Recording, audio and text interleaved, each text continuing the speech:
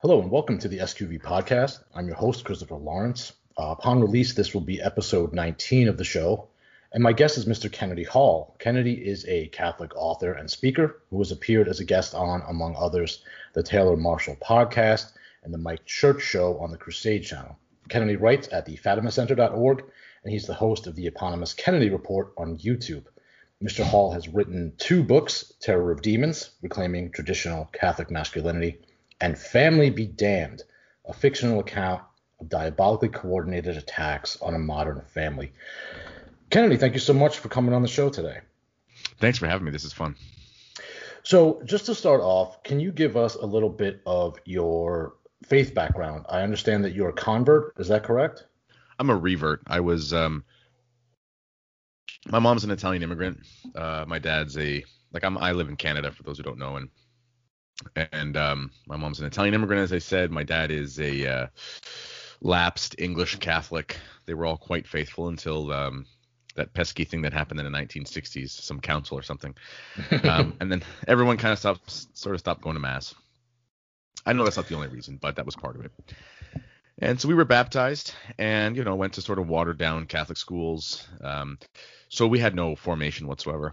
I had some, let's put it this way. I had some moments in my life where I knew God was real. I think that happens to most kids, to be honest, because you're a kid. You're almost smarter than when you're grown up in some ways. And but then as I grew, got through high school, okay, I was Catholic. That was fine. Then sort of by the time I was done university, it was pretty much out of me. And then within a couple of years, I was getting married, and I was, basically, what am I going to do here with, becoming a father and all that kind of stuff? So I started asking the big questions. I wanted to teach. I wanted to teach at my old high school, and I didn't, it was a Catholic school. We were the Crusaders, and I didn't want to be a hypocrite. For all my faults, for all my vices, I had one virtue left of of integrity, I think, not wanting to be a hypocrite. I was like, if I'm going to work at a Catholic school, then I'm not going to fake it, because to me that was one of the reasons why I didn't want to be religious, because I thought people were faking it. So I said, I'm not going to be one of those people. And C.S. Lewis has a quote where he basically says, I'll paraphrase, but the moment that you start looking into Christianity, that's the moment you become a Christian. And that was kind of the same for me. It was just sort of a flood from there. So within a year or two after that, I was a pretty serious Catholic, having kids and praying the rosary and all that. And that's kind of the Coles Notes. That's great. There's a lot to unpack there. I've had actually a similar path. I grew up in the Novus Ordo Church. My mother was old enough to have attended the Latin Mass in her youth. But by the time I was born, and my parents obviously had been married, that had all kind of gone by the wayside, I guess, because of that wonderful council that you reference, and its wonderful fruits. So I grew up in the Novus Ordo. We attended church every Sunday, but there's nothing really of substance there. So inevitably I drifted away, especially once I entered into high school. Now I never renounced my faith, but I certainly wasn't practicing it in any meaningful way. I mean, and the lack of catechesis, the lack of substance, led me to say things like, well, when questioned, well, that's why we call it faith. We don't really have answers. We just kind of believe, which of course is completely contradictory to the history of the Catholic Church and how she teaches. But I didn't know any better. I never learned any better, and I had to go through kind of a St. Augustinian rebellious phase of debauchery, let's say, before I came out the other end and said, this is an empty existence. And not only am I lacking any real concrete foundation for how to live my life, but I don't have any intellectual discipline. I'm just a leaf in the wind. Let me get back into my faith and see if there's anything real and true and beautiful there as they espouse there to be. And sure enough, there was. And it's been about 10 years now that I've been seriously practicing. And when I did come back, I came back right into the Latin Mass because I wanted to go to the roots, right? And of course, there I found all the truth and beauty that we've been denied for so long as part of the fruits of the council. So yeah, I see. And also, I'm mostly Italian, so me too. we are paisanos. There you go. So how do you see the church? Now, I'm not very familiar with the state of the church in Canada. I know politically there's a big mess up there. But Mhm. have you kind of seen the same fallout from the council, from the Novus Ordo, permeating a lot of the popular understanding of the Catholic Church in Canada as we have down here in the States? Oh yeah, it's an absolute disaster. It's an unmitigated disaster. Canadian Catholicism is effectively dead. I don't mean that to be pessimistic, but it's there doesn't. I mean, in the States, for all those problems you have in the States, for one, you have like 10 times as many people as we have, so you have you have as much or more of the bad things and as much or more of the good things. It's kind of just a ratio thing. Um, Hmm. so as far as Catholicism, you have those pockets, even in the Midwest, there's all these priests that are Novus Ordo, but they've got these sermons that sound like they're just on fire for the faith and they're Orthodox. I mean, guys like Father Altman, who I know he's traditionalish and moving towards doing that, Matt, but he does both. And Father Haleman, you have these kind of guys. Those people don't really exist in Canada. There's none of that. It's just not. Canada is too. We're just too politically correct in an institutional perspective. We've had hate speech laws. Everyone. It's funny. I watch American news or I keep up on it, I should say, and people, oh, these hate speech laws might be coming, and I'm like, that's 2011 over here. It's been around for a while. So there's traditionalism in Canada. Like the SSPX has a decent reach in the country.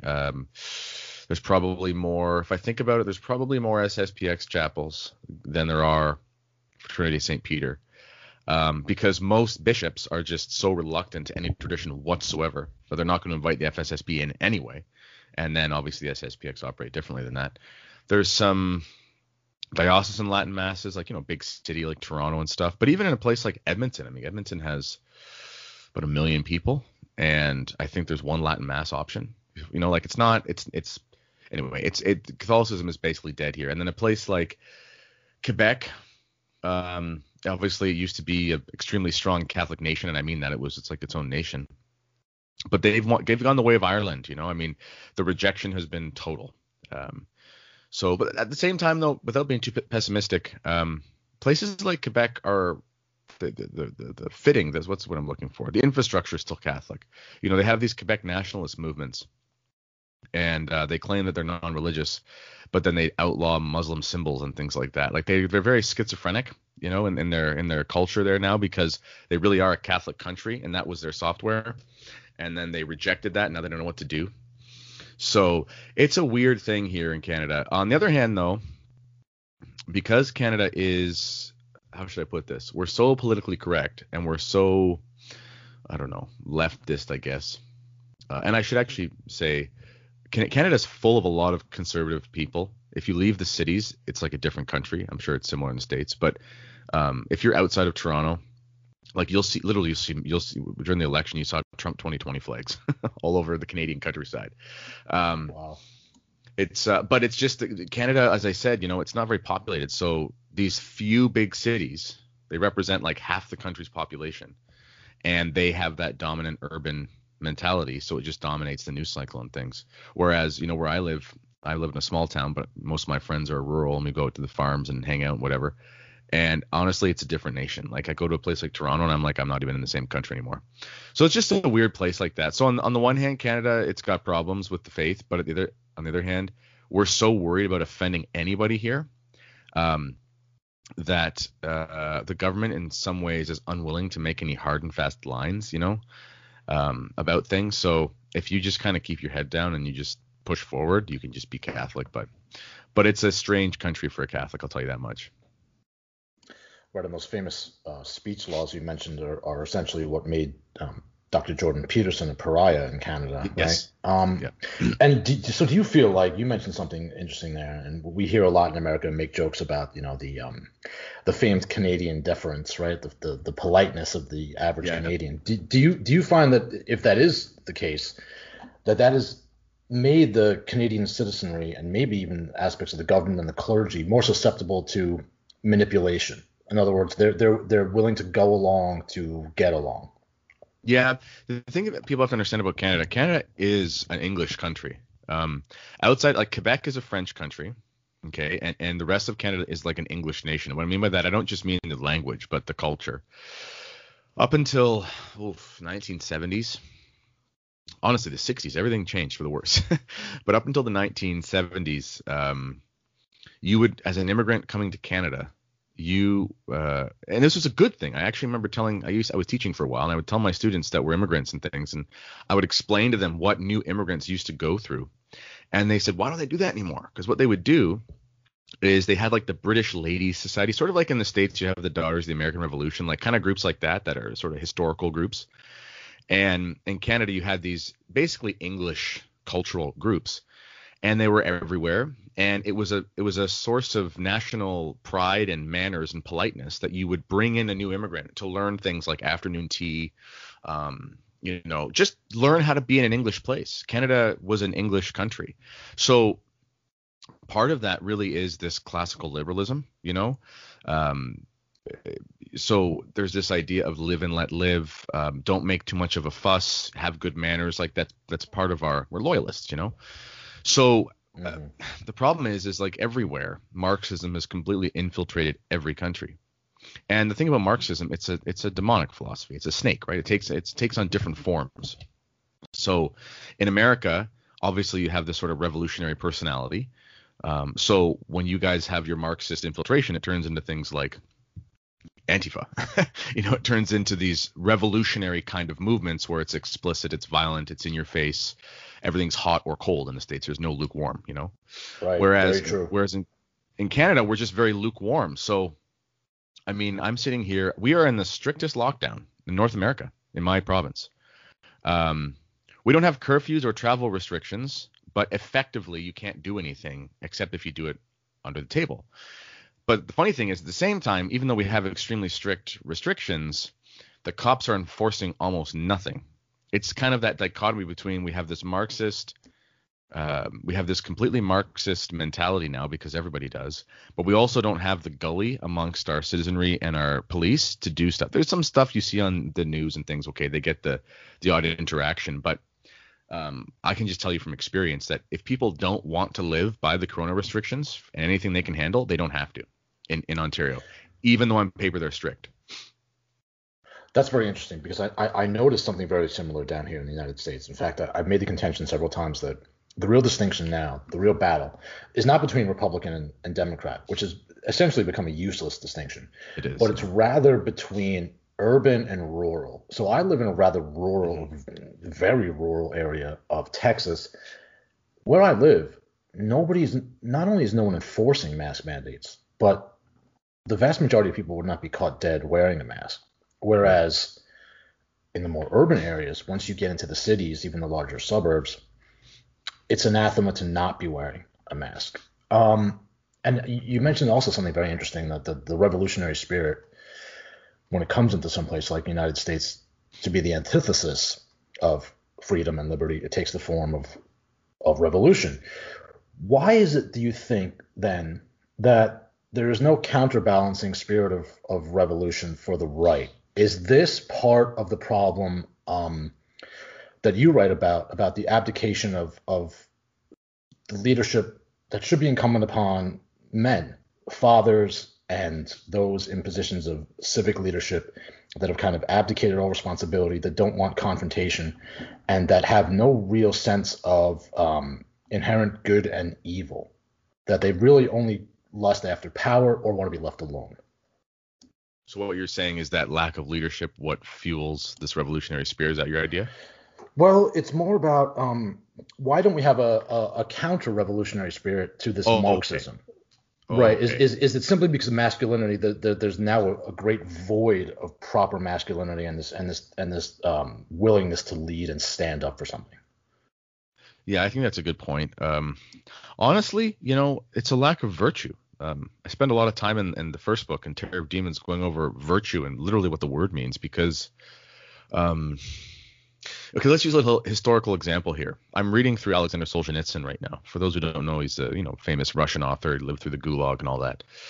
I'm listening to it, actually, an audiobook, but in 2021 we say listening and reading interchangeably, because I'm sure a lot of us use audiobooks as well as print books. But anyway, it's funny. I'm thinking about what happened in Russia during the late teens and early 20s and 30s. And the other day I was talking to, and this interview's on the Fatima Center website, Michael Semin, who's a man from the Czech Republic who lived through communism. He's about 55 years old or so. So he was around 22, 23 when it started to fall. But we were talking about how it's funny, in the early days of communism in the Eastern Bloc, for all the faults, I mean, and this is not me being an apologist for any of these communists, so don't confuse that to whoever listening, but those men were raised in societies where they still required natural virtue to do anything. So you could be a Marxist, but you still had to be someone who had courage. You still had to be someone who was conscientious. You still had to be someone who, basically could get things done and just not be a soy boy. Okay. Whereas, and that's completely changed. So now we have this society, and not only is it Marxist, but no one has any natural virtue whatsoever. So in these countries where they had this communist takeover, they took a population of, let's say, a place like Russia, and yeah, they had their issues ideologically, but these men were all raised in a Russian Orthodox nation that was very rugged, so they were able to actually do things when they took over. Whereas now we have this weird technocratic Marxist. I mean, I'm looking at this, even the left. I mean, I'm looking at Antifa, and they're like these mobs. But when you actually watch the odd guy from Antifa get in a fight with a patriot, it's the guy like crumbles like a house of cards because he's never played a sport in his life, or thrown a punch or something. So there's just this total lack of virtue, even in the natural sense. Even our communists are weak now, which is why this whole lockdown thing is so maddening, because it's basically a oppression by social graces or something. It's oppression by social media. It's just a very strange thing. So yes, this lack of virtue, because there is no virtue amongst men, and I'm speaking generally, not universally, because there is no virtue amongst men, it's not possible for the odd man to form how do you form a counter-revolution when, most of your neighbors are addicted to pornography? What does that have to do with anything? But, the point is everybody's a slave, So, yeah, I think that's sort of a tangent. But, yeah, the lack of virtue is synonymous with the lack of masculine leadership. It's a very good point. And I'd like to touch back on what you just said about the addiction to pornography. But before we even get into that, I think it seems to me that the Western man in general now sees the idea of virtue as something that's literally quixotic, right? It's tilting at windmills. It's this kind of passe notion. Chivalry is something that only exists in stories about King Arthur. And as long as I'm successful financially, successful with women, whatever disordered form that takes, I'm a success as a man in the Western world. But Chesterton said being a success at work is not worth it if it means being a failure at home, right? So many men are a failure at home. They're either completely abandoning their role as a father, properly understood, or they're ceding all of those, not power, but they're ceding all the proper authority to the wife, who more often than not is not there either, because she is also pursuing a career. And I think that creates a void, which I think feeds into things like an addiction to pornography, and then it's all downhill from there. Can you expand a little bit on? I know you said it was just kind of an aside, but I think it is important. It's an integral point. Can you expand a little bit on what you meant about the nature of addiction to pornography being systematic of a lot of what we're seeing in the decline of masculinity? Sure. Well, pornography. I mean, pornography is like a, what's the word? It's like it's a vice on steroids. It's everything. Think about what a man has to do. Let's say, I don't think about it. What I mean is like all of the vices that are encompassed in developing that habit. It's lying. It's adultery. Addiction. Lust. I mean, literally every single vice. Effeminacy. I mean, it really is an effeminate behavior because you can't, how should I put this? You're so weak, okay, that you can't, what's the word I'm looking for? You can't ignore the call from the internet. Like you can't, it's all the things that are attached to all types of addictions, but it's also perverted. Like that's what I mean. It's just sort of this king of vices because it encompasses all things that I've said. So, I mean, do you remember Lamar Odom? Remember him, that basketball player? Sure, sure. Yeah. Yeah. So he's a perfect example of this. He got fined. So he had such a bad pornography problem. And we're talking about a man who obviously is like 7 feet tall. He's a super athlete. Okay. He's an NBA championship athlete, very strong, very fit. He was so addicted that he got charged like $10,000 because they had a rule with the Clippers or the whatever team he was on that they if they were late for the bus a certain amount of times, they got charged like $5,000, $10,000.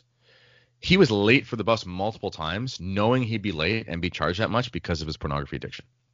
So just think about that. Think about what that can do to a man who is, if you were to stand beside a man like that in the street, he could like destroy you with one hand. He's 7 feet tall and he's an athlete. Okay. Mm-hmm. But he is so weak internally that he can't put down his cell phone and his laptop. That's a problem. So, and actually he had a happy turnaround. He sort of found God. I think he's kind of Protestant or something, but nonetheless, he found it and says he's over the addiction and advocates against it now, which is great. And, but the point is that you have a society of men who have the same exact problem. How on earth do you get a man like that to think of beyond themselves? And I'm talking just in a natural perspective, just in a perspective of you're so addicted to comfort that there's no way you're going to do something that's going to cause you any harm because your whole reason for existing is pleasure. Now, in a Catholic sense, too, which makes it even more of a rich understanding, it's mortal sin. So if you're living in mortal sin, your intellect is dead effectively. You know, this is why in our society you see we have all of these people who have technical skills but no logical reasoning skills. You see this with doctors. You know, a friend of mine most of my friends are traditional Catholics. So my friend is an ER doctor. He sees through this whole coronavirus thing like anybody. I mean, he's literally like the hospital's empty. You know, it's like this is a farce. You know, all this stuff. You know, call it what you will, pandemic, shamdemic, whatever. And I said to him, we'll call him John. I don't want to give his name. I said, John, you know, you're going into the hospital every day. You know this is a farce. What are your colleagues saying?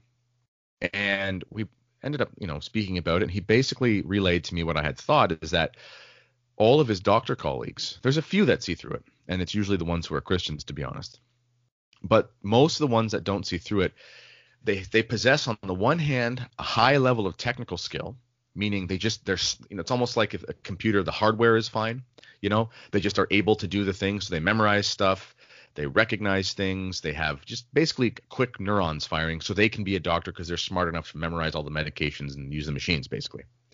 But then when you try to have a conversation with them about logical thinking, they have no framework to even be logical whatsoever. Why is that ultimately? Because all of them are living in mortal sin. The intellect is dead. So all they're using is the sort of musculature, but they have no ability to actually to think for themselves. This is why you can put in front of a doctor who has 10, 15 years of school under his belt and, you know, technically speaking, probably has a high IQ. But then you put a thing in front of him and say, hey, Dr. Fauci said don't wear a mask. Okay. Then he said wear a mask, and they told us the masks were working, but the cases were still going up. Okay. And then they said put 2 masks on. So doesn't 2 masks mean that 1 mask doesn't work? And they can't compute. So you have these highly intelligent people who effectively are morons. And that's the effect of what sin does to the intellect. And that describes every single politician at the moment right now, except for maybe, I don't know, 0.5% of them. That's also being that the darkening of the intellect is very real. The further one moves from God, the further society moves from God, the more it's susceptible to the manipulations of the evil one. This is certainly in our modern age a real indictment of the clergy and the hierarchy of the church, right? Because rather than extolling these virtues that man stow up and foster these virtues, they're either mum on the whole subject or they're playing for the other team, for lack of a better term. And they're supposed to be our leaders. And this also plays a lot into, and I speak about this a lot, and certainly I know your book, a lot of your book hinges on this. I would say that it should be obvious to anybody that is a Catholic that the way that heaven itself and the church are structured was meant to be mirrored in the family. Christ is the head of the church. The father is the head of the family. The mother is not subordinate in a derogatory sense, but she's the help of the father. They're and I don't mean to use corny terms like a team, but they're a team. And then if we're talking about a hierarchical structure or a kingly structure, the father's the king, the mother's the queen, the children are the subjects, right? And it's incumbent upon a king and a queen to rule their subjects justly.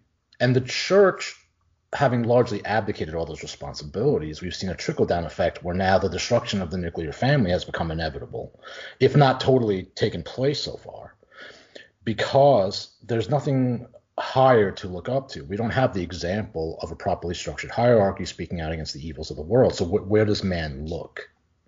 Yeah, you're exactly right. And this is,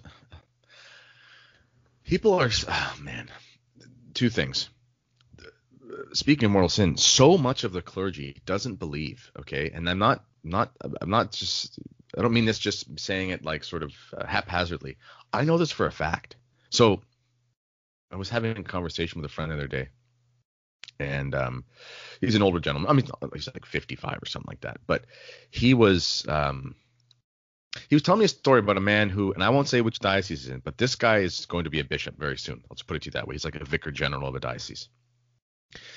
For a fact, I know that this man does not believe in the Eucharist. Okay, and here's how I know that: because years ago he was handing out, the chalice to all the people, the lay people, as you do at a Novus Ordo Mass. And he comes up to my friend and he says, "Chug a lug," as he hands him the chalice. Just like not the body of Christ, I mean, let's put our minds in the Novus Ordo context. Listen, hey, I do SSPX apologetics, okay? Believe me, I'm all for the traditional faith, but I have no judgment or problems with someone finding their way in the church as best they can wherever they are, because this is a devastated vineyard, as they say. So if you are a conservative Catholic and you're just you don't have a traditional liturgy, there's no judgment on my behalf here. And even for priests, guys like Father Altman, like he is an amazing priest who still says the Novus Ordo and is finding his way through that. That's up to him. That's not up to me to decide. But I know he believes is the point. Okay, I know he's transmitting the faith to his flock. Whereas I know, like, there's a guy I know, he's going to be a bishop. He's going to be a bishop somewhere in Canada. And he does not believe in the body, blood, soul, and divinity of Jesus Christ in the chalice. He doesn't believe in it. He doesn't believe in it. So let's talk about mortal sin. I mean, if you are a fraud as a priest, how are you not living in a state of mortal sin? You probably don't even believe in mortal sin if you don't believe, if you follow it through all the way. So, our society, we're trying to find a leader, okay? And this is why people have to look elsewhere.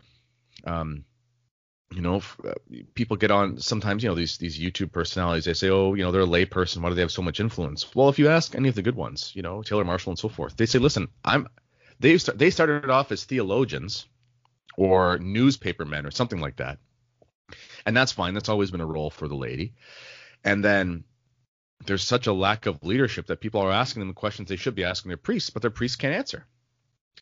And one last thing I'll say about the leadership thing is, people, if you want to know how good leadership works, think about a sports team. Okay. I've coached a lot of football and a lot of rugby. So I've coached very intense sports, and I've coached all these teams to championships at various years. And you need to have one leader on the field, for better or for worse. Even if that one leader is someone that the team doesn't like, it's still better than having multiple voices. And I've seen this work, having to make mid-season adjustments and things like that, thinking, oh, okay, well, democracy does not work in leadership. It does not work in leadership.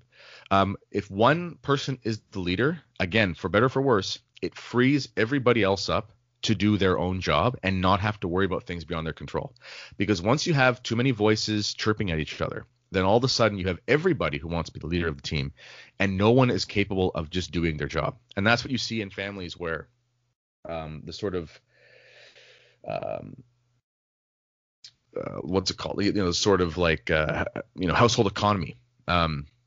Listen, even without invoking the Bible, women have children. Shocker to people in 2021, but women have children. Okay, and in a time before birth control, women had lots of children, or were pregnant often and had miscarriages. But the point is that there was always this reality of that having to nurture for small children. Okay, husbands just by default, just by nature, had to be in the lead because they had to take care of things that the mother could not take care of because of the biological reality of man and woman. So, and this is one thing that actually Jordan Peterson, you mentioned him. Did you see him post the St. Michael prayer the other day? Did you see that? I did. I know he took it down, but I was encouraged to see that there's a seed there that's been planted. For sure. Because I mean, he was big for me in my reversion, just from an intellectual perspective. He was kind of the first guy I had seen as a secular person making sense of religious things. I know his theology is off, but at the time it was important. Anyway, but he has really great talks about men and women, and he just, as a psychologist, knows how dangerous the birth control pill has been for women, because just again from a natural perspective, women are made to do something, and then when you cut that main function off, no one knows what to do with themselves anymore. So you're exactly right that the leadership looking towards the clergy, there's nothing there, and then the order of men and women is completely off, which just causes chaos. Yeah, I've in a broader sense, and I've become more extreme on this over the past year or so, just through doing readings, through observing the crumbling of society around me, through a handful of conversations with Charles Colomb. I think that democracy is kind of an effeminate form of government, isn't it really? Because everyone kind of has a say. There's no strong leadership. No one is saying this is the way it is. There's certainly no personal responsibility on the part of our elected officials. I mean, good grief, we see that. And so that trickles down to all of society. And then coupled with rampant consumerism, which a democracy lends itself to, it means that the ideas of self-sacrifice, which is also an inherent and incredibly important part of true masculinity, it goes out the window. So if Christ is our example of a man, he submitted to the ultimate sacrifice. He humbled himself ultimately. But now I feel like a man won't even give up a meal every day, or they won't give up. No, they won't give up their TV time. They won't miss the game. You know, they won't. And worse, that, like you say, this is the extreme evil end of it. The addiction to pornography. They can't cut ties with that. They may be what they can. And here's what's especially troubling. I know for a fact that there are men who consider themselves happily married who have pornography addictions. I mean, those do not compute. That this is not a cohesive thought process that someone could have. But society has enabled that to such a large extent that the idea of self-sacrifice is almost extinct. It may be extinct in Western society. What do you see as some practical steps to try to reclaim this? I mean, obviously, prayer is our ultimate and most efficacious means to attain any grace. But are there practical social steps within the family that a man can take to try to, like, let's say someone looks in the mirror in the morning, they listen to this talk, they read your book, and they say, you know what, I have gotten this all wrong. I have succumbed to the culture. I've succumbed to effeminacy. I've succumbed to the notion that my personal needs are paramount to everything else. I want to set this right. What are some first practical steps you think that man can take who wants to right his life and reorder his sense of morality and his sense of masculinity? Sure. Well, there's two sides to this. On the one hand, and again, I've got a lot of my knowledge from coaching. When you coach teenagers, especially, it's an interesting sociological experiment to see what you can push people to do and what's too much and what's too little, and trying to find the balance. So on the one hand, you can't, honestly, let's just say you're a young man, you stumble across this podcast and you want to be a good guy. We all want to be good guys. Okay. You want to be a good guy, and you got a problem with this vice or that vice, and you watch a little bit too, watch your pornography, play too many video games, whatever. This is common, okay? But at the same time, you have a conscience, and you're like, man, this sucks. I feel guilty. I don't want to do this anymore. Well, you can't just do everything like some sort of Navy SEAL right away and expect to not fall again. So, look at your hierarchy of vices, okay? Look at your hierarchy of vices. So, obviously, if you have a problem with pornography, that's number one. So, what do you do with that? Well, there's two steps to this. The first thing is you have to make a surgical maneuver. So if it's your phone, you have to literally get rid of your phone until you have it under control. That might sound extreme. Well, hell is extreme. So avoid that by doing something extreme in the good sense. Um, and honestly, talk to somebody, a friend, a buddy, whatever, your priest, I don't know, and say, take my phone from me. Okay. I mean, they're expensive. Maybe you don't want to smash it or something, but just, deactivate it. Everything you need to do, you can do on your computer. Okay, so what you're going to do there is you're going to have to install some software, Covenant Eyes, whatever. There's lots of good ones. Look them up.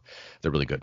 Okay, that's sort of the surgical step. But that's not enough because you're still going to have the inclination, whatever. The next thing you're going to have to do is you're going to have to replace all of that time and vice with something good. So you have to look at yourself and say, what are my habits? So let's just say, like, again, you're your average kid. You go to school, you go to work. You're not a total degenerate, so it's not like you're watching stuff on your work computer or something. Okay, so at least there's a place where you can be sort of moral. Okay, but then you say, you know what, I live alone, and I live alone, and when it's 9 at night and whatever, that's kind of the setting. I always end up falling into this device. Well, you're gonna have to stop being alone. You're gonna have to make a real active social life, or you're gonna have to go to church all the time. Seriously, like if it's better for you to spend 4 hours a night just sitting in a pew at a church reading a book than sitting at home trying to fight a vice on your computer, if that makes sense. So you're going to have to look at your life, and you're going to have to cut out surgically the things that are the major problems, and then you're also going to have to fill that time with something else. Next thing you need to do is you're going to have some sort of accountability.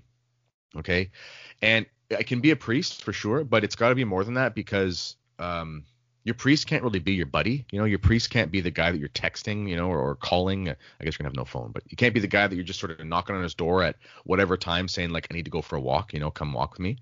So you're going to have to find some guy that is going to be in this with you. And find a guy who's got his life together, not just somebody who's struggling with the same thing, because you're going to want to have somebody who can pull you out of it. So once you do those three things, that's huge. I mean, most people don't even do that. So I think if you do that and you say, I'm going to do this for like a month, you'll be surprised at how good your habits will be after that. And then from there, you can continue growing in virtue. Those are great tips. As a Catholic, I want to be able to say, just casually say, well, make frequent use of the confessional. But finding a good confessor now can be a real problem. I'm a tremendous fan of Father Isaac Mary Relier. I'm sure you're familiar with Father Relier. Yes. And he I mean, if you talk about a proper model of Christian masculinity, Father Relier's got it. And he gives talks about making good confession, and he talks about the nature of a good confessor and says they're hard to find. But as you mentioned with the hierarchy of vices, he said one of the main things, one of the first things that an actually good confessor is going to do for you is they're going to try to root out that predominant vice, find out what it is and root it out, and give you the steps. And that one of the other things that confessors don't do anymore is withhold absolution. Delay absolution, I should say, not withhold. But they'll delay absolution if you're not truly contrite. And they can figure that out because have you taken steps? If your vice is pornography, and as you said, you're on your phone all day, looking at pornography. Well, Christ said, pluck your eye out and cut your arm off. Yep. So today we have the cell phone and the laptop. If you can't get rid of your cell phone and your laptop, and say, people are going to make the excuses. Well, I need to stay in contact with my wife or my boss. Get a dumb phone, my friend.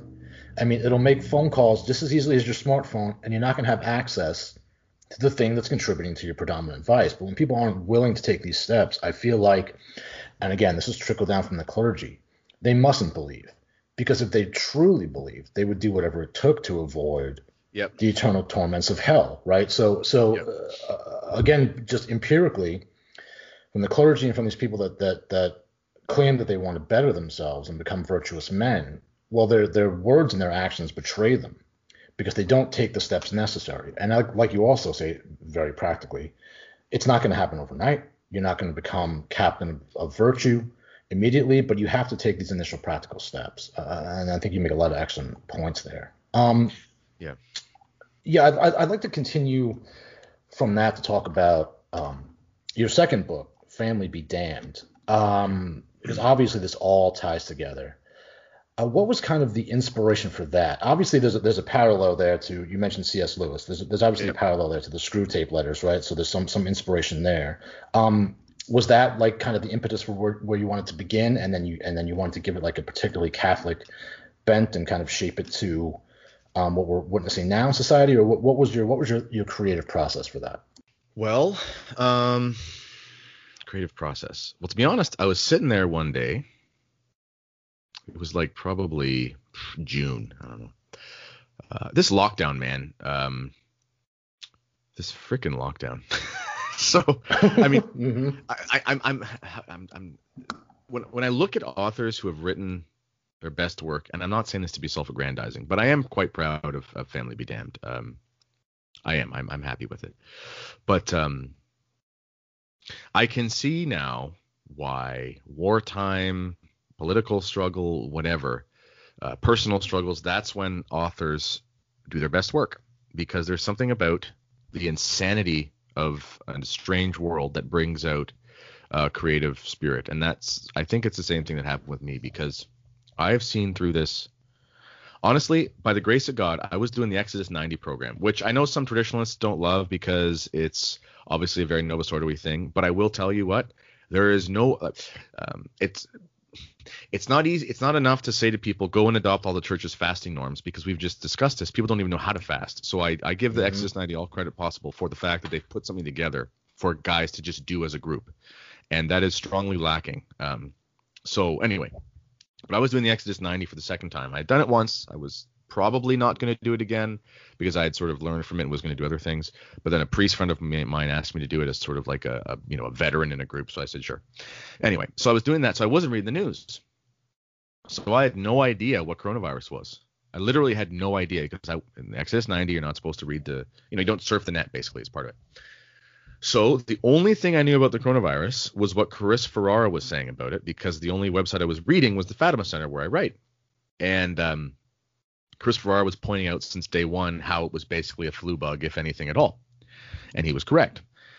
And so lo and behold, we're in this lockdown. And as I said, since day one, I'm like, what the hell are people getting so upset about? This is a flu.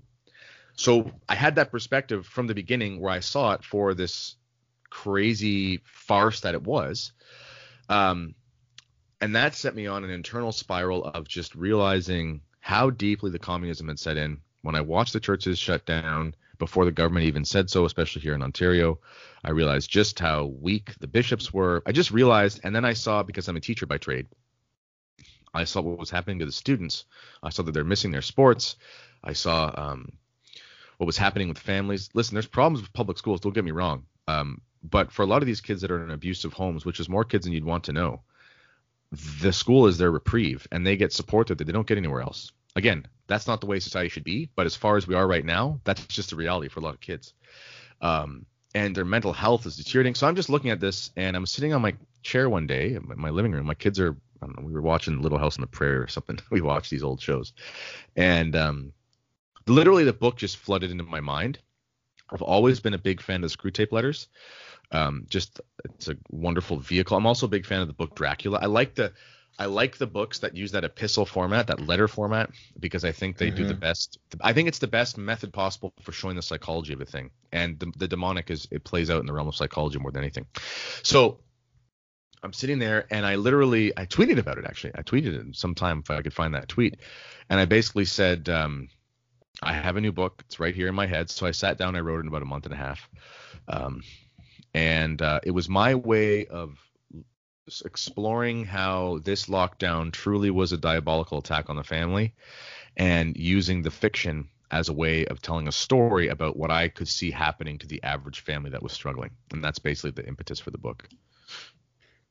And this has indeed happened to, I mean, I'm reluctant to say the majority of families. Obviously, I can't empirically support that, but it seems to me to be the majority of families. But the problem is they don't recognize it as a diabolical attack, because the very real existence of the diabolical is something that they don't consider, to their great detriment, right? It's just like in the political sphere, and this is something that was very frustrating to me in America, is that there was a vast majority of people kind of waiting for I don't know what, but someone to ride it on a white horse and save them, or for Yep. Trump to get, to get in his chopper and just blast away all the bad guys. Yeah. And it was curriculum in mora, right? Nobody did anything for a long time, and look where we ended up. Nobody wanted to take action. Nobody wanted to take personal responsibility. Um, and it's never a good idea because nature abhors a vacuum. So if the virtuous man is not in control, then the corrupted diabolical man will be. Yep. Just like if the father isn't the head of the household, something has to be the head of the household. And it usually ends up being some kind of diabolical spirit. I mean, the demons are constantly looking to oppress, suppress, and possess everyone. I mean, this is something that needs to be kept in mind. I mean, Father Ripperger says, the devil isn't under every rock, but he's under every other rock. Yeah, exactly. And that's very true. And in fact, Father has something else that you just kind of touched upon. Father Ripperger has a tremendous series of videos that I don't think nearly enough people watched, comparing the diabolical psychology to the way it's mirrored in the mindset of the Marxists and communists. He draws direct parallels, makes absolute sense. But if you don't acknowledge that stuff, right, Ken, if you don't believe it exists, then you don't know what you're fighting against. You're just waiting for the right guy to be voted into office. It's incredibly frustrating to me now too that like I see all these people on Twitter who I think have good intentions, and they're like, oh, we're gonna get them in 2024. We're gonna vote in the right people. Like, right? What makes you think elections matter anymore? I mean, they obviously don't. You're not gonna vote in anybody, my friend. Like, Yeah. They're gonna put in whoever they want, and you let it happen. It makes me crazy. Or yes, you're right. They're going to put in whoever they want. And one thing I don't, like obviously, we can name it because we're not supporting it, but the whole Q thing, okay? The fatal flaw in that was obviously this idea of trusting the plan. And now I do think that there is, I think the other side of it is, how should I put this? The Q thing is Gnosticism, is what it is. It's like it's this idea that we have secret knowledge, whatever. It's Gnosticism, okay? On the other hand, so how should I put this? So the reaction by a lot of right-leaning people is to reject any idea that there could be any political person who could do anything for conservatives, for Catholics. I don't think that, and then sort of the flip side of Q, and I see this amongst my friends, and I'll call them out on it, but I'll say the flip side, Q is basically believing that there's this sort of conservative, omnipotent, omniscient power that's going to fix everything. The other side of that, though, is ascribing to the globalists and the leftists the same qualities. What we're forgetting is that the globalists and the leftists, they are all, every single one of them, all of them are living in a state of mortal sin habitually. Whether that's pornography, whether that's literally Epstein-style stuff, whether that is just the fact that they're usurers, just the fact that they oppress the poor, just the fact that they're liars. I mean, there's 1,000,001 different vices that are necessary to be a leftist. Mm-hmm. And the Republican Party is no different. I'm probably on a personal level. But I'm just saying, as a philosophy, it is a sinful philosophy. It's lying, cheating, and stealing to get your way. There's no way that any of them are living in a state of grace. Okay. What does that mean? Well, it means, again, they're stupid. Okay. So they have blind spots. And one of the blind spots that I think we're going to see pretty soon, and this is not a Q trusted plan thing whatsoever. What we're going to see, and Charles Coulombe always talks about this, in various countries, you're going to see a fascist, right-leaning, strong man who's going to arise. And I'm not saying that's a bad thing. But what I'm saying is you're going to see this vacuum. And Jordan Peterson always said this as well. He would say to the leftists, he would say, say what you will, but you don't want to see, if you think that, if you don't like violence and you don't like, far right ideology, then you're not going to like what's going to come down the pike when finally a group of young men, and maybe it starts on a Reddit forum, but you're not going to like what happens when you see a group of men say, I've had enough, I've got nothing to lose. And they come to realize that, what on earth are they scared of Nancy Pelosi about? What on earth are they scared of a bunch of old boomer leftist perverts who, sure, they have sort of the arms of government, but no one respects them, So you're going to see in certain countries a total reactionary movement. And in my opinion, that actually kind of fits in Catholic prophecy. And I'm not saying I know when the end times are anything like that. I'm not saying that whatsoever. But when I read the Dupont's famous book about Catholic prophecy, leading up to the time when you do have this prophesied monarch and this restoration, this age of peace, the whole Fatima message, etc. You have these precursors.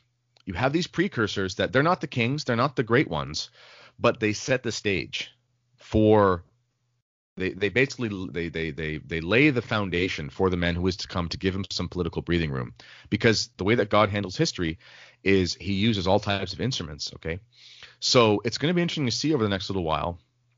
It's probably going to happen in a place like Italy. You already see the fascist movement is already rising there in Italy. It's getting huge right now.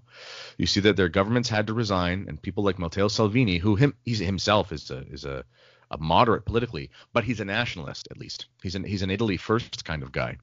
And because of that, those, far right Italian traditionalist types are rallying behind him. And you're going to see a reckoning in some places. It's not going to happen in Canada. No, it's not going to happen at all.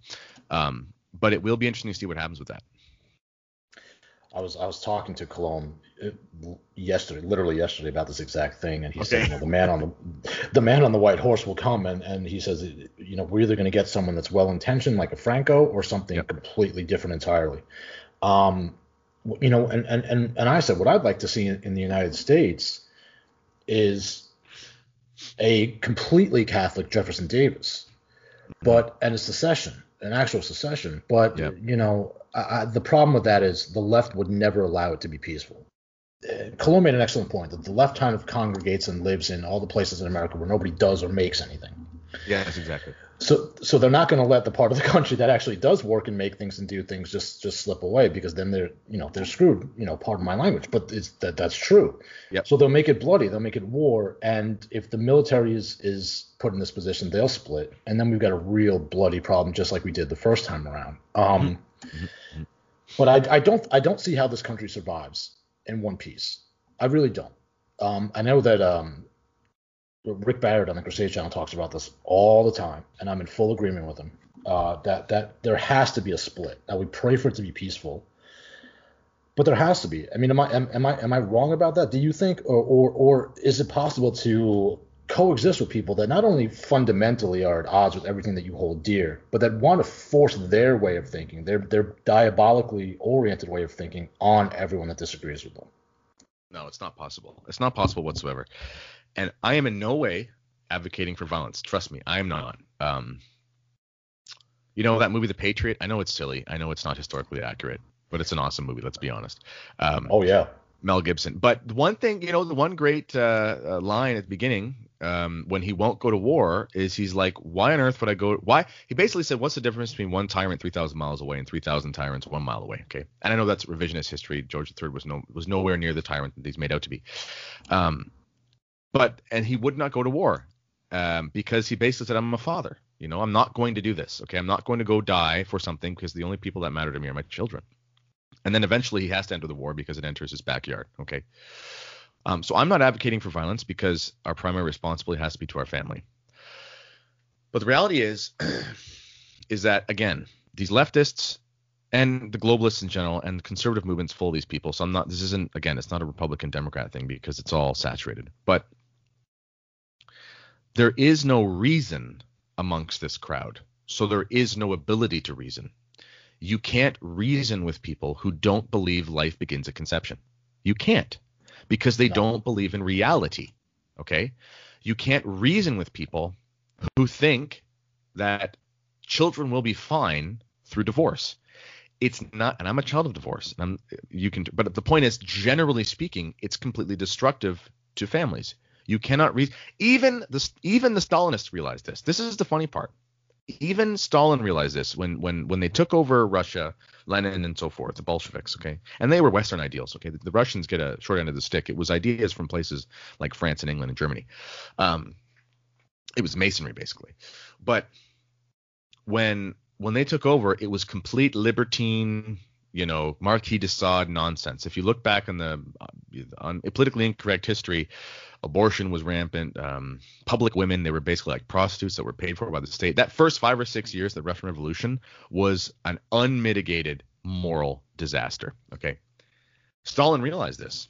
So you had, even amongst the communist nation, which was politically insane, you had a far right pendulum swing, and this is what I mean by the far right thing coming that isn't necessarily good. Okay, you had a far right pendulum swing of morals. All of a sudden, homosexuality was completely outlawed. All of a sudden, adultery was like something that was completely outlawed. Basically, all of a sudden, they realized that the people could not function in a society that had no morals because they became crazy people. They became slaves to vice to the point where they couldn't even do their day jobs. We don't even have any of that residual reason left. Okay, so like again with the analogy of Russia, these guys were raised as Russian Orthodox Christians. This is why you can read a guy like H.P. Lovecraft or any of these controversial figures. And they're atheists, or Orwell, he's an atheist, but he was raised in a society that had natural virtue. So he can look at a problem and he can go, clearly it's not good for a man to be lazy because laziness is slothfulness, and that's a vice. They at least have a vocabulary for that. We don't even have that anymore. So it is interesting because, honestly, who the hell is going to fight for the left at this point? That's why I think that conservatives, Mike Church and I were talking, I was on a show yesterday, and he just kind of did some simple math about where he lives in Louisiana, and he was thinking, Kennedy, let's just say the southern part of it where he lives, he's like, there's probably about 600,000 of us, whatever. And he says out of that, he basically did some quick math, and he said there's easily 60,000 of us who could be persuaded pretty easily to basically do business with each other exclusively, to support each other's endeavors, to make schools with each other, to make sports leagues. And he was right, because it was the conscientious Christian conservative crowd who believed in things like family first. The left is not going to do that. That's one thing people have to realize. Beyond the urban centers and beyond the places where they can be enticed by pleasure, they're not going to do anything to get off their rear end. This is why leftists loves lockdowns, because they can get paid to make a living off of Zoom. Okay, so on the one hand, will there be violence? I think there has to be in some way, because there's no possible way for it to happen with reason. But on the other hand, I also don't see the left doing anything about it. And the reason for that is because, honestly, what are they going to do? Like, think about a place like Washington, D.C. Looks like Pyongyang right now, with all the the military barracks around the Capitol or whatever, or that's fine. But you could just leave Washington if you're just go somewhere else. And I don't know. Again, I don't mean to beat a dead horse. I don't know how the left is going to do anything beyond their basic control measures that they already have. So if you separate yourselves from them, I don't know what power they have over people. I like what you say about and I've become involved in some of this myself, and what Mike Church says and has been saying of just basically just doing business with ourselves, right? And retaking the culture from there and letting it spiral out. For me personally, my niche is kind of popular media and entertainment. So I have a lot of the same interests as a Marshall McLuhan, with just a fraction of the intellect. But I'm trying. So what I speak about all the time is I recorded today. Before we got on, I just recorded an impromptu episode, some thoughts I had by, believe it or not, my wife and I watching Leave It to Beaver. Okay. Because it gives us such an illustration of what we've lost. Mm-hmm. We've never had a real national religion, but at some point in the 40s and 50s, you could almost be made to say that our national religion was good manners or natural virtue, as you say. But once all that is stripped away, then anything is permitted. So why not circle the wagon, so to speak, as Catholics, as traditional Catholics, and start to reclaim some of the stuff for ourselves? And if the outside world falls to pieces, well, we don't give up on evangelizing, but at some point, as Christ says, you got to kick the sand from your feet. Yep. I don't think there's anything wrong with that. No, there's nothing wrong with that. And for all Rod Dreher's faults, with his sort of weird never Trumpism, which are many. For all his faults, whether or not I've never even read the Benedict Option. I haven't read it. I've read probably half a dozen articles about it. Heard him talk about it on. I think back in the day I was listening to something of his on Catholic Answers. Okay, it's not a bad idea insofar as you just realize that how should I put this? The game is rigged, so you just don't play the game anymore. There's nothing wrong with that. That's a totally Christian idea. Obviously, I think people parody his idea and they say, well, he's just advocating for Catholic Amish. No, he's not advocating for Catholic Amish. He's not saying don't use modern technology insofar as it's helpful. He's just saying, and he's correct, that society is Sodom and Gomorrah, so don't live in Sodom and Gomorrah. It's actually pretty common sense. Right. And the Bible shows what happens when you go to Sodom and Gomorrah. You die. So Abraham gets you out if you're lucky. So get out before God has to destroy the city. And funny, we actually live around a bunch of Mennonites in our area in southwestern Ontario. There was a huge influx of Pennsylvania Dutch, 150 years ago with I can't remember for what reason. I think it was during the Civil War, and tons came up here around the time Canada became a dominion, the sort of confederacy in Canada. So there's a huge portion of Mennonites and Amish. They are technically different, but obviously similarities. And so during this whole Corona thing, my wife and I have rejected the whole mask nonsense. I mean, I've had to wear one in the hospital. My wife had a miscarriage in November. We had to wear one because they weren't going to let us in otherwise. But we've found our way to just get by without wearing them. And to be honest, it's just taken a little bit of ingenuity. And we've started to we've basically changed all of our consumer habits. We use big box stores for, let's say, 10% of our shopping for things that we just haven't found a replacement for yet. But 90% of it is the small stores and the Mennonites and the Amish who we can find if we take a 20-minute drive. And that sort of made me realize that, and my wife said this, and also Mike Church said this. Mike Church and Charles Coulombe, two of the most underrated voices out there. Mm. And basically you have a divorce in society right now. You have a schism in society. You have people who live for, let's just say, for lack of a better term, let's call it personal freedom. I know that can be too libertarian and taken out of context, but let's just call it that for a second. And you have Marxists. So you have people who are obviously all about the lockdown and they love the slogans and they think Kamala Harris is the second coming of Jesus Christ and whatever. But then you also have the people who are just, whether they're religious or not, they're saying, screw this. Don't like it. Not about it. I'm going to live my life. Want to see my friends. I'm not sick. Stop telling me I'm sick. So as things progress, if you look for those people, you'll find them. And we're realizing just in the last few months, my wife and I, that we live in a different society than we used to. And that's okay. But that's going to be something that people are going to have to consciously do, is they're going to have to make the decision that they're not going to go, quote unquote, back to the old normal, because that's not going to happen it's not going to happen ever in the truest sense. It's not going to happen just like the way travel never went back to normal after 9/11. There's never going to be a complete old way of doing things. But as things are what they are, you can cultivate for yourself an enclave. And it is a time of mourning. It really is. As I said, I did tons of coaching. There's not going to be any rugby this spring. It'll be two years in a row without any sports for high school students in Ontario at all. And that really is sad because I built up some programs and they were doing really well. We don't have states, or we call them their provinces, but we were set to go win the equivalent of state. It was going to be a big year. And that's just dead. And I don't know if that program's ever going to get started again because what's going to be probably a year before they allow sports like rugby in Ontario. Anyway, too much of a side note. But my point being, I think coronavirus in a way, it's nowhere near the killer of people that people thought it would be. But I think God used it as a way to kill off things that needed to die. And a lot of things in society had to die because they were unsustainable. So as we are living in this weird gray area right now, it's a time to create your new reality. And it's going to take some work, but we haven't experienced any resistance either because, again, the left doesn't want to actually have any effort. That's at the end of the day, that's what it is. Okay. They don't want any effort. They want to do things with complete comfort. So people will ask us, well, how have you found a way to not wear masks? It's like, we just walk in the store without one on. And if we have a conversation with the person, we just tell them what the actual bylaw is. And they say, oh, wow, I can't imagine doing that. It takes 30 seconds of effort. How have you ended up finding, people will say, well, how have you been able not to use Costco? We just go to different stores.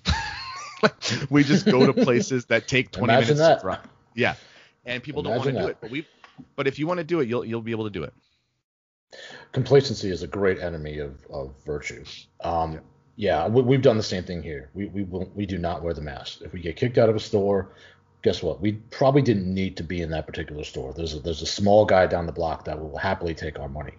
Um, and yeah, I wish people would do that because, as you say, the left are cowards. For example, the display of military might that they put on in Washington D.C. for the inauguration, that wasn't a show of power. It was a display of cowardice. They're panicking. They're terrified that something's going to rise up and get them. I know. So a little bit of pushback, and they're going to topple over. And I think it's so important that people start to realize this, and that they begin with things like not wearing the mask. Not wearing the mask. I can't tell you how many times my wife and I have gone into a store without the mask on, and we'll see over the course of the time that we're in there, people will catch our eye and see that we're not wearing it, and they'll say to themselves what I imagine to be, well, I'm not wearing this either, and they'll take theirs off. Sometimes all it takes is someone noticing someone else that they can be in solidarity with to take action. So it's very easy to be that example. Just be that example. Yeah, and again, the blind spots of the left. And maybe, you know what? There's two phases to revolution. One is to form society into a libertine nightmare. The other is to just destroy it. They're kind of the same thing. I think we're in the destruction stage because, again, I'm living here in this lockdown, which is completely insane. Ontario's lockdown, I mean, it's beyond nonsense. It's so ridiculous that it makes California look sane. Put that in perspective. Oh, wow. Yeah, Wow. we have a stricter lockdown in California, and it's not ending anytime soon. They're just thinking about opening up restaurants. Like right now, restaurants are open for takeout, some of them, but you can't go into a hardware store. You have to call the store and organize a curbside pickup or use their website. That's how you can't go. You can go into Walmart across the street, but anyway, it's totally insane. So we are a long way away from that changing. But at the same time, they don't realize that they're just emboldening everybody. For a long time, conservatives in Canada, conservative for lack of a better word, they believed that you could vote in the guy who was going to be good, whatever. Now they're all failures. We have a conservative so-called premier, which is like our governor in our province. He was seen as being like far right before the lockdown. The teachers hated him. The leftists hated him because he was friends with all these so-called radical evangelical preachers and things. He was like the populist Trump kind of guy. Lockdown came around, he folded he just folded completely. And he's now, I mean, he may as well be a complete communist. He's such a joke. He's like Boris Johnson in that sense, to be honest. That's an apt comparison over in England. And That's exactly what I was going to say. It sounds like Boris Johnson. Exactly the same. Conservatives were all excited because, he himself wasn't like a pious Christian man, but he was totally fine with, radical Christian university having the audacity to say that everyone had to follow the Bible if they went there. He was fine with at least that, but they're radicalizing people. And partly I think that that's something that they want to happen. One side of me goes, they want to create the so-called domestic terrorist, right? But on the other hand, I kind of look at it with Pope Francis. They're all from the same cloth. And what Pope Francis is doing now to suppress the Latin Mass, or looking like he's going to do that, at the same time he's been giving the SSPX more and more freedom and permission. I don't know. I think it's just a destruction phase, almost like an auto-destruction, because now you're going to see legitimate secession arguments happening in states. And it's going to be as a result of this weird leftism. So we could go on about it forever, but it's going to be a strange time. I have some particular thoughts about what I think is going on with the SSPX. I don't know if they're ready for prime time, but maybe at some point off air I can share those with you, because I have some interesting ideas. Kennedy, this has been tremendous. I really enjoyed this. Thank you so much for coming on. Other than your work at the Fatima Center, your two books, Terror of Demons and Family Be Damned, on your YouTube show, The Kennedy Report, is there anything else you kind of want to plug, or anywhere else that people can find you? Just on Twitter, at Kennedy Hall, and on Gab. I'm doing the whole Gab thing as well. I'm not going to leave Twitter. It's still, there's certain things that you can say and not say. You can stay on Twitter. I just don't say the things I know you can't say. And right. I'm still on it. And but that, and then, I'm starting a magazine with, the district superior of the SSPX here in Canada. It's going to be called The Catholic Home, and it's a Catholic family magazine. The idea of it is for it to actually be a breath of fresh air. So no politics, no tragedy, just something for the family, stories about saints, things for children, things for moms, recipes. And it's honestly just a total feel good magazine for traditional Catholic families. And it's not SSPX specific. It's just for Catholics. And we're going to release the first issue in March. First is going to be just in Canada, and then we're hoping to spread it to the English-speaking world. So as that grows, I'll keep in touch, and maybe people in the States, they want to get copies, we can figure that out. Yeah, I'd love to have you back on also on that, if not before, but whenever that launches. That sounds excellent. Sure. Okay, this has been the SQB Podcast. My guest has been author and speaker Kennedy Hall. Thank you all for listening. God bless you. Pray your rosary, and we'll speak to you soon.